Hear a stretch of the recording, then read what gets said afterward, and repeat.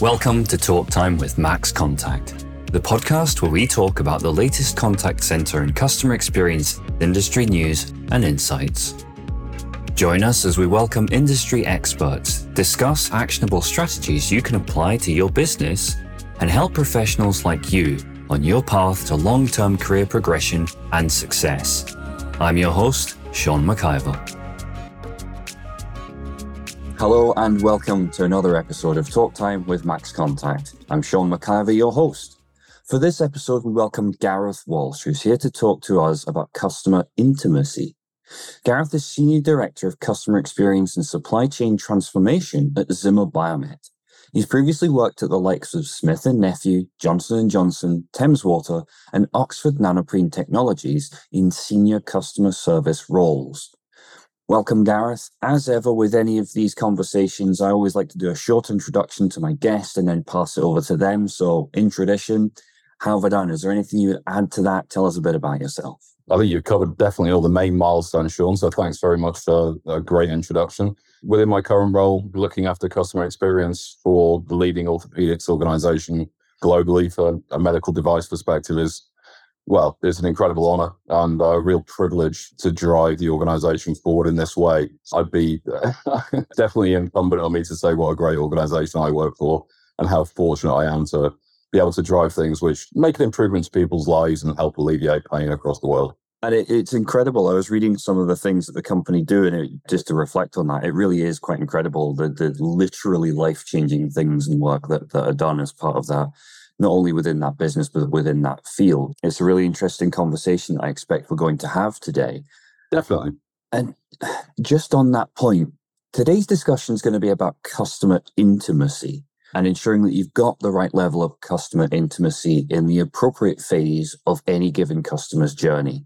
Now, we spoke before we began this conversation, and I've not actually come across the phrase customer intimacy, I suppose, stated in such terms before. I can conceptualize what that means, but as Senior Director of Customer Experience at Zimmer Biomet, how do you define customer intimacy, and how does that differ to customer experience?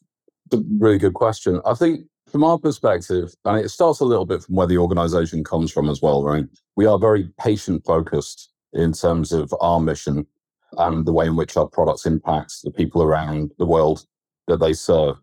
However, aside from the patient, obviously, we have direct contact with our surgeons, our healthcare professionals, and the supporting staff that drive the surgeries in the hospitals on hip replacements, knee replacements, and the other products that we support. As a result of that, it's a very unique segment that we operate in. And what's really important within that, which goes beyond the standard customer experience, is whilst we want to make ourselves as easy to do business with as possible, because of the nature of what we do, we need to design certain elements of our customer journey, which absolutely goes closer to the customer when it needs to be. There are always elements of urgency, emergency, and the like within our industry. And we need to ensure we're set up to be able to move closer to the customer or the more automated journey in parallel, almost, to make sure that we keep those key customer touch points and really understand our customers' needs when they occur and when they become apparent. So it's that ability to zoom in and zoom out in order to maintain a consistent customer journey, but also to drive forward to be able to come closer to where you need it to be. And that really describes those designed points of intimacy that you really want to make sure are enabled across the organization. Understood. Just before we continue on, I want to just touch on what you've just said. And I do want to ask, you talked about customer intimacy and you talked about the human interaction and the automated interactions running in parallel. Do you see customer intimacy as being human first, or is there a degree of customer intimacy you can achieve using your automated processes? I think it's almost the appearance of as if it's by a human first, if you see what I mean, rather than it being a technological piece. Obviously, with the fantastic developments in the past couple of years related to, machine learning, AI, etc., there's some great opportunities to leverage those in order to help with that customer intimacy piece. For example, our understanding now of inventory usage and the way in which we manage our physical products at the customer's shelf, so to speak, has never been better. And we've got such great insight as a result of those elements. However, there's nothing that really can replace that immediate reaction and interaction and connection that's driven by that human element that we need to make sure is married within the customer journey at all times. However much we drive down towards the automation route and the optimization route as much as we can, we do need to design that human element into it too. So I guess to directly answer your question, it's not necessarily it has to be human first, but it does have to enable us to be different to our standard in order to, if you like, achieve that right level of intimacy. That's the right way of putting it. Yeah, I understand where you're coming from, and that makes perfect sense. I'm going to cut slightly and be a little bit more business orientated for just a moment. How do you utilize that customer intimacy to a competitive advantage, for example? How do you achieve that, ensuring that you're still focused on the needs of the business? And does that ever create conflict there? Yeah, I mean, naturally, I think there is an element of conflict within that. Look, I think if we're just talking purely from a business-focused perspective, when it comes to customer experience, customer service teams, and the like, consolidation into single footprints from a staffing and a resources perspective is always something that an organization wants to achieve. It's always an objective behind it. Now, the challenge in that is that you lose that connection with your end customer or being close to your end customer, right? So how do you technically enable to maintain that connection is one key challenge within that.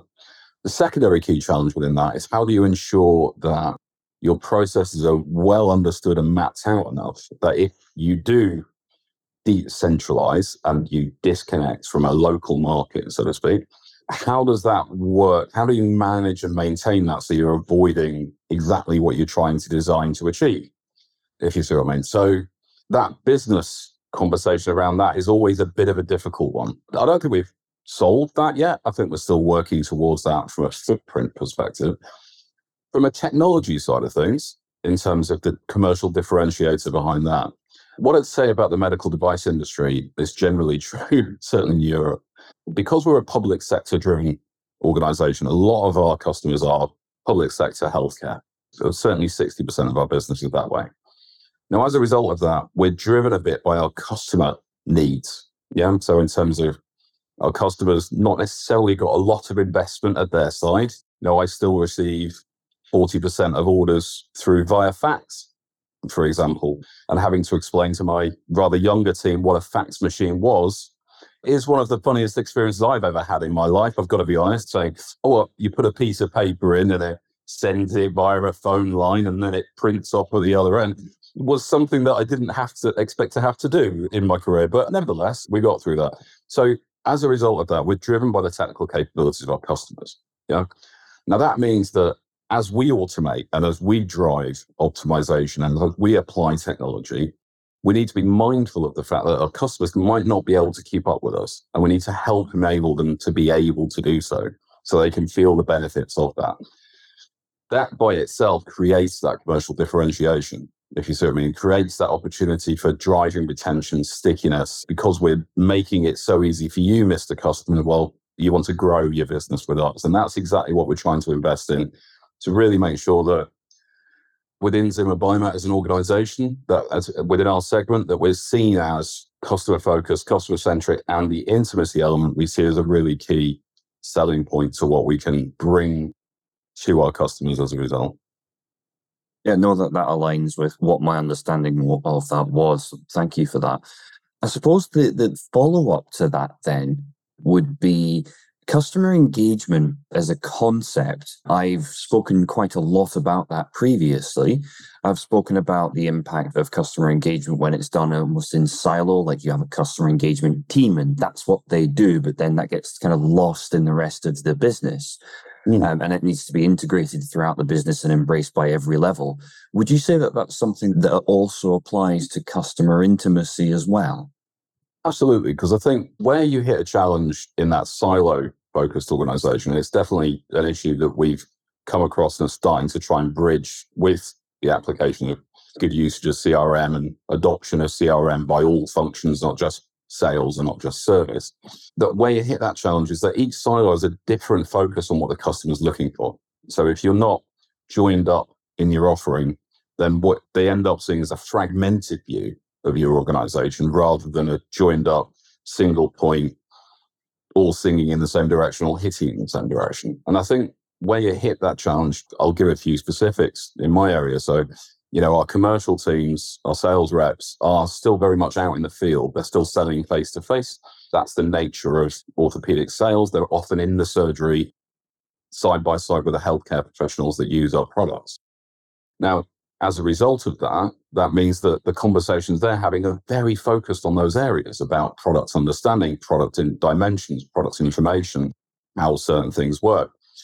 Whereas our marketing teams, for example, might want to talk to our customers around, this is the great new thing that's coming. You might want to educate some surgeons. We might want to educate some healthcare professionals. And then I've got my cash collections team and customer service teams, or customer experience teams, as we call them, then calling our customers to talk about orders, pricing, maybe some issues with invoices, whatever it might be. But all of us talking with completely different voices, completely unaware of what the other one's doing, was very much the environment that we started with. What we're trying to move towards now is we've got those conversations happening, but they're in one platform, they're in one way, they're in one direction. So all functions are understanding what the others are talking to the others about. They can support each of those conversations cross-piece. So actually we're generating that single view of the customer, that understanding.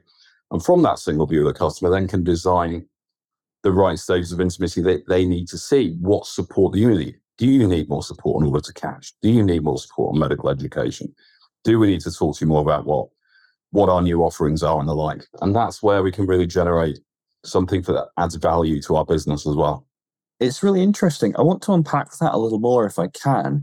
You talked and you kind of illustrated what I believe to be quite a common scenario in the entire industry. If we kind of explored that out much wider, I think it's not uncommon. And I can't speak for people that aren't here, but I would imagine that resonates quite well with what you've just described across many areas of the broader industry, across all business types and demographics.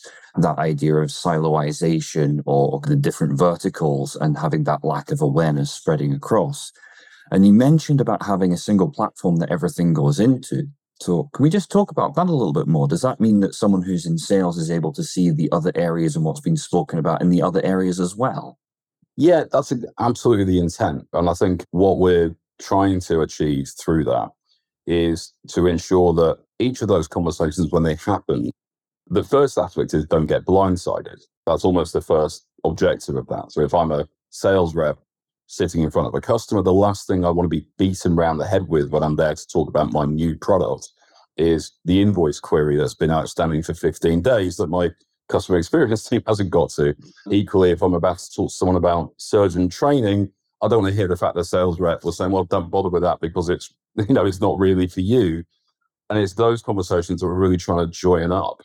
It starts with awareness, I think, more than anything else. It starts with the awareness from all teams. You are not the only people having conversations with customers. It might be you're the only person having conversation with this contact, this customer. But the important thing that we can help them to do is show them the breadth of the discussions we're having with them at our side, and then vice versa. So we can make sure that that's visual and visible.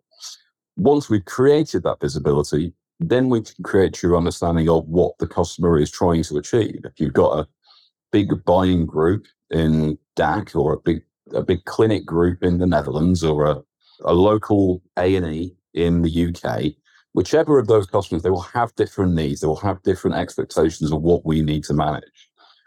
And each of those conversations will be different from each of those functions for each of those customers as well. So we can never be one size fits all. So if we can't be one size fits all, the least we can do is help each other understand the conversations we're having. And from that, we can make sure that customers don't get lost in the ether of what is a very complex procurement process in medical devices, I'm afraid to say, but at least we can try and help simplify it as much as we possibly can. Yeah, no, that makes perfect sense to me. I suppose the other aspect of it, and you alluded to it earlier on, is, I suppose, twofold, actually. So number one, you've got this starting point where everybody's very much so kind of siloed and working in their own way, which inherently would suggest to me as an outsider looking in based on what you've described, that that's going to have individualized microcultures across each of those silos. Culture being, this is just how we do things around here. Not only that, but within each of those silos, I'm going to stereotype here for the purposes of explanation. It may not necessarily be exactly this way, but it takes a very different type of personality to do sales than it does to do customer service, writ large and averaged out. How did you approach balancing those things and almost standardizing and embedding customer intimacy culturally within those micro silos, and then also accounting for those individual personality types that are inevitably within those roles? Were there challenges there, and how did you approach that? I think it starts with, it's still ongoing. Let's be really clear about that. I don't think it'll ever stop. I think it's a continual piece of work for all of us. But I think where we started with it is you always start from the corporate values. So let's be really clear. That's always your starting point. Whenever you're trying to get cross-functional collaboration, is the one thing we all sign up to is these are the values of our organization kind of thing. So you start with that piece. And fortunately, in a medical devices organization, the focus is on the patient and then the customer that serves that patient. So actually, we're all driving in that direction. Anyway, we want to drive improvement. So starting from those two elements, the next stage after that, for me, is always to then look at which areas of a customer journey is starting to malfunction, is driving, and see clearly from a metrics perspective where there might be issues. That could be calls answered, that could be inquiries received, that could be the reasons for those inquiries, it could be a whole number of things, complaints, service complaints, product complaints, whatever it might be. Right?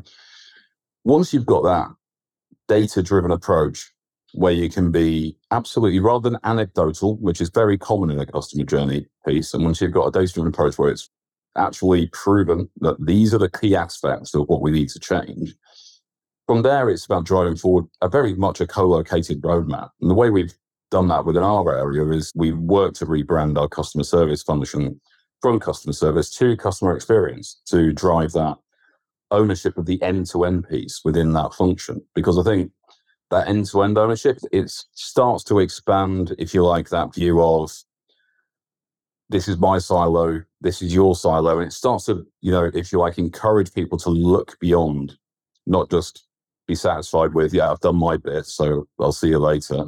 You've got to go end-to-end to ensure and drive customer satisfaction.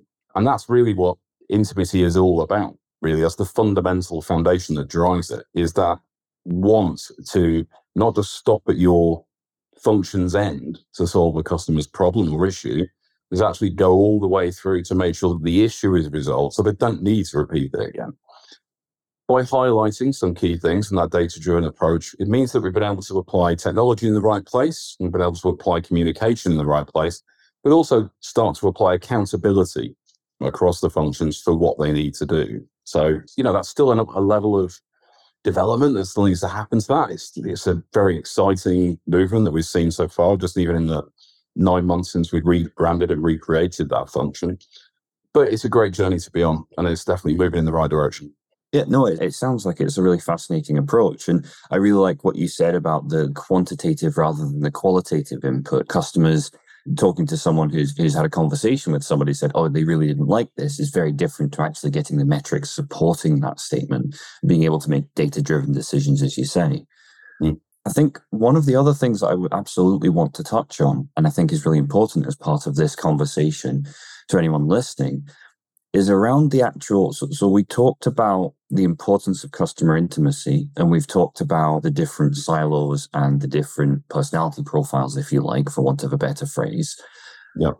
How do you go around implementing the right level of customer intimacy against the right phase of the customer's journey? And I suppose there's a couple of sub-questions that I'll tack onto that, and feel free to kind of go wild with this, but can you go too far?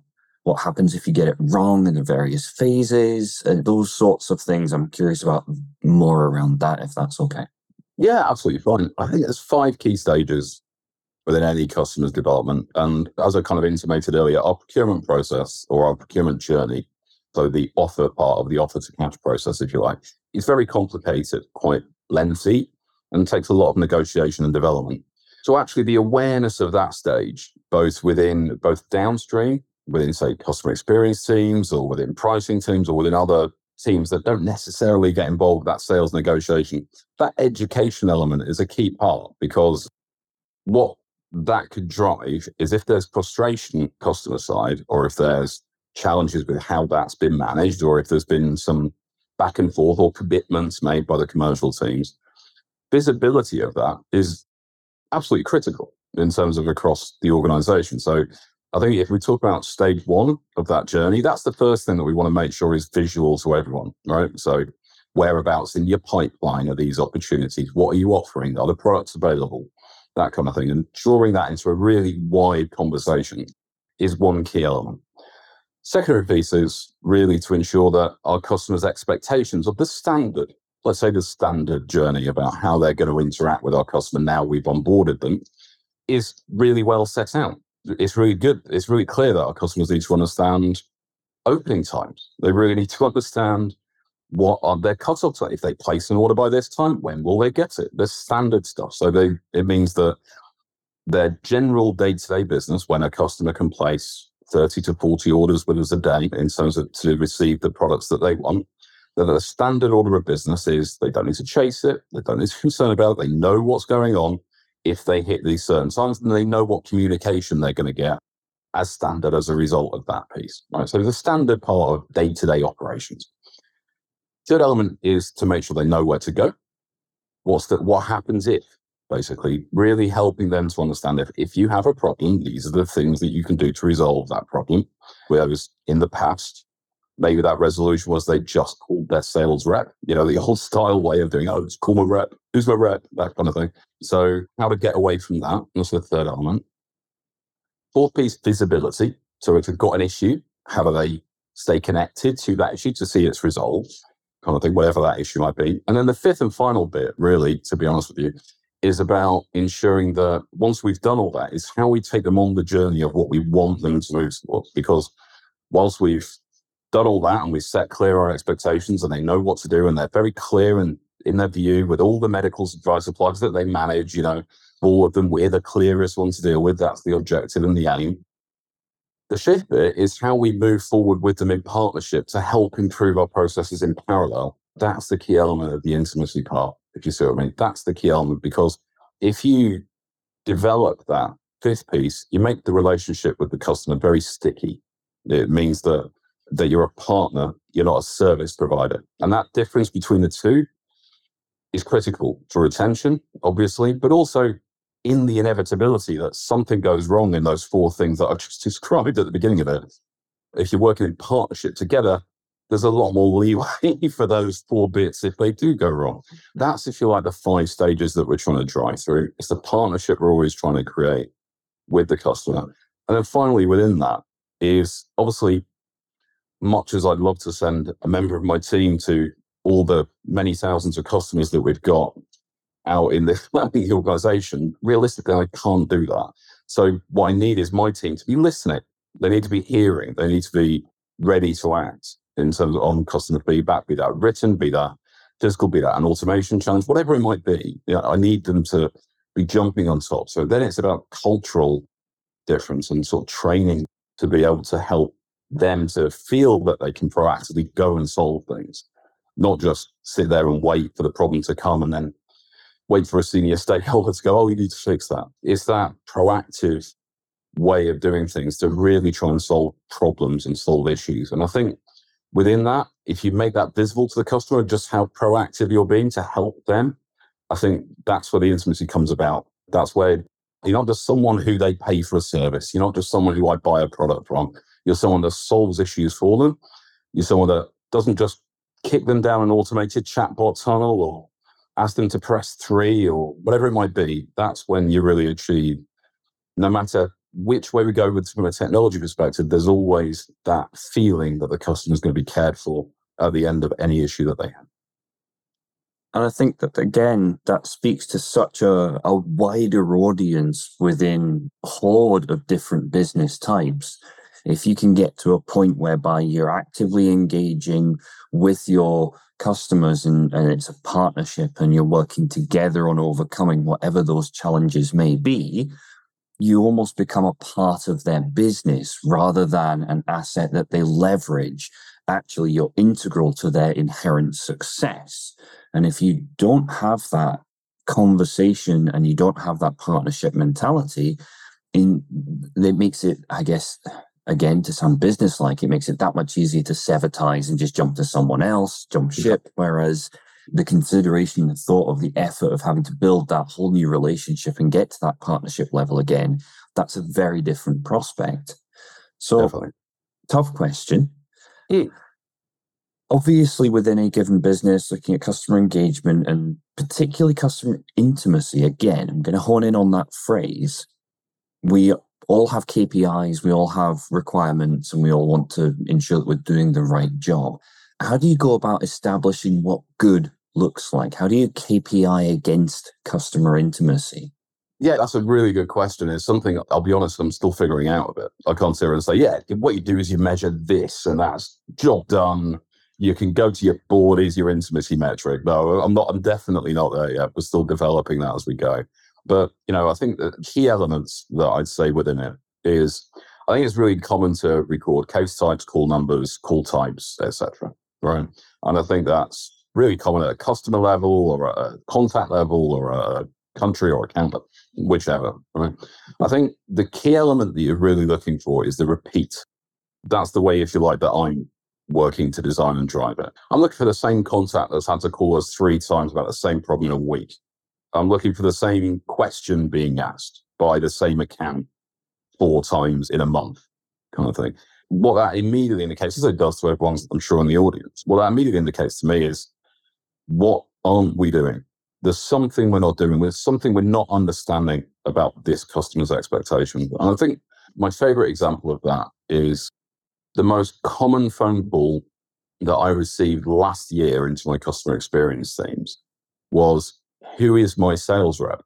Which meant that from our organization's perspective, we hadn't done a great job of educating our customers about who looks after them, who's their key contact, who it is that they need to focus on if they've got an issue. Immediately resolving that with communication and education and telling people about it. Obviously, that's a key aspect that comes out of that. But looking at the next most common reasons is what drives that better engagement and understanding of it. And seeing where the funkier ones come from, like the unexpected one, like they don't know who their key sales rep is, was a bit unexpected when we started running the metric. Equally, chasing up orders sounds stupid, in the present day and age, but that's the second most common one after that. Again, because of the different needs of our customers versus others, they've got a patient booked in the following day for the hip implant we're about to send out. So they're more desperate to know, do I need to delay this patient for coming in, or I can tell them to eat because actually they don't need to fast ahead of their surgery because they're not coming in tomorrow, they're coming in the day after. It's little things like that that helps to understand why the customers are asking those questions. Knowing that and creating that understanding and empathy, that's what drives the intimacy element. So that's a long way of saying the answer's not there yet, but there's a few key indicators or lead indicators that can help us to then design it off something which is beyond an NPS for me. That's the element. It's beyond NPS. It's not whether you'd recommend us. Yeah, that's great. Thank you. But at the same time, that's quite a cut and dried and quite a specific metric for that particular moment when you're asking that question, kind of thing. Intimacy is something that goes deeper than that. And that's where we're starting to try and design some of our CustSat work to really reflect that. Yeah, no, thank you for that. That does resonate a lot with me, and certainly in the way it was building in my mind, that does sit very aligned, and it feels like it's more aligned to a qualitative type of sense rather than necessarily a strictly quantitative sense, which inherently makes it a difficult thing to pin a metric, a single metric to. So I'm conscious of time. I've got one last question that I did want to get in there. For businesses whose leaders may or may not be listening to this conversation, if you could, this one piece of advice, your final thoughts, what advice would you give to businesses who are hearing this concept for the first time? that are looking to integrate customer intimacy into their customer engagement experiences, where should they start? What would be step one, day one for you? Yeah, I think it's a great question. You touched on it immediately with silos, in terms of, right off the top. So I think the most important element for me is that cross-functional collaboration in terms of your elements that touch your customer. And I think so, that's one of the reasons why we like I said earlier, we've rebranded to customer experience. One of the reasons we're driving that cross-functional journey, because I think for me, those critical touch points and understanding where they all are and how the organization is interacting with customers is the first step to be able to try and sort of drive that piece. So whatever steps it takes to get to that cross-functional collaboration, and that'll be different in every organization, right? So that'll be different depending on the culture and values that you start with, or depending on location and geographical location, different depending on technology. But getting to that cross-functional collaboration piece is the starting point, because from there, you can map out a true customer journey across all the insights, and you can really, really ascertain from each function, these are the important bits. These are the things that I do which add value. These are the bits where when I speak to that customer, I know I'm doing something. Or when I have this interaction, or it comes into my mailbox, or whatever it might be, this is when I know I'm making a difference to that customer relationship. And without that collaboration, I don't think you ever really achieve that. So I'd probably say that's the number one. Excellent. Thank you so much for that, Gareth. And with that, unfortunately, it brings us to the end of my time. I could spend an embarrassingly long amount of time talking about this topic with you. It's been a really, really great conversation. And I just want to take a moment to say thank you very much for your time speaking to me today. No, likewise, Sean. It's been a brilliant conversation, and I'm sure that both our partners are very grateful that we're not going to spend that much time talking about it. I'm sure we've got other things to do. Yes, absolutely. Yes, no doubt. But no, again, thank you ever so much today to Gareth Walsh for joining us, and I will look forward to speaking in future, hopefully catching up with you again. Thank you very much. More than happy to, Sean. Thanks a lot. Take care. Thank you. Bye-bye. Talk Time is brought to you by Max Contact. To find out more about Max Contact and how our customer engagement software can help you and your teams provide smarter customer experiences, visit maxcontact.com and book your personalized demo today. Be sure to search Talk Time with Max Contact in Apple Podcasts, Spotify, Google Podcasts, or anywhere else podcasts are found, and leave us a positive rating to help other like-minded individuals join the conversation. Finally, before you go, never miss a future episode by clicking the subscribe button and turning on notifications. On behalf of the team here at Max Contact, thanks for listening.